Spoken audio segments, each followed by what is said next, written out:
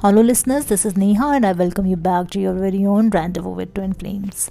Thank you so much for joining in. I believe all of you are living the best of your life. I'm grateful to you all for supporting me, and I believe that my episodes are helping you in some way. Friends, today's request is quite interesting but a difficult one to pursue. The requester says, "Why, when I think of letting go of my twin flame, it breaks my heart."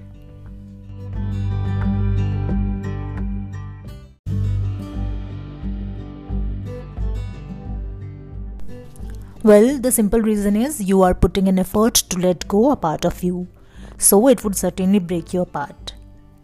The thought of leaving them will always give you goosebumps and will make you feel devastated. You are trying to give up on yourself, and there would be nothing more depressing. The irony is you must let them go so that you both can focus on yourself and heal your wounds. Once you do your respective inner work, you would be back together. This is how this journey works. Letting go will always give you a heartbreaking feeling every day, every moment, until you realize that they are working on themselves so that you both can be a better version of yourself as they mirror you.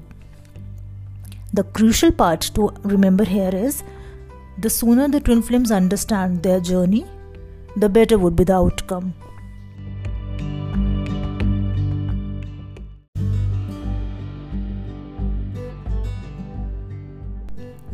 The most precious gift that Divine has gifted you in the form of your twin flame, for which you both have struggled till this point, you would have to let go, as you both have your separate paths while being on the same journey.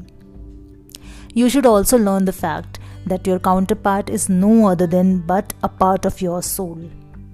And if you have to let them go for whatever reason, they will be still within you.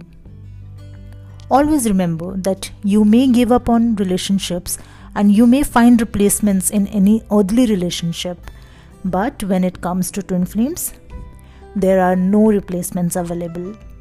So let them go as you are home to them, and they will find you back.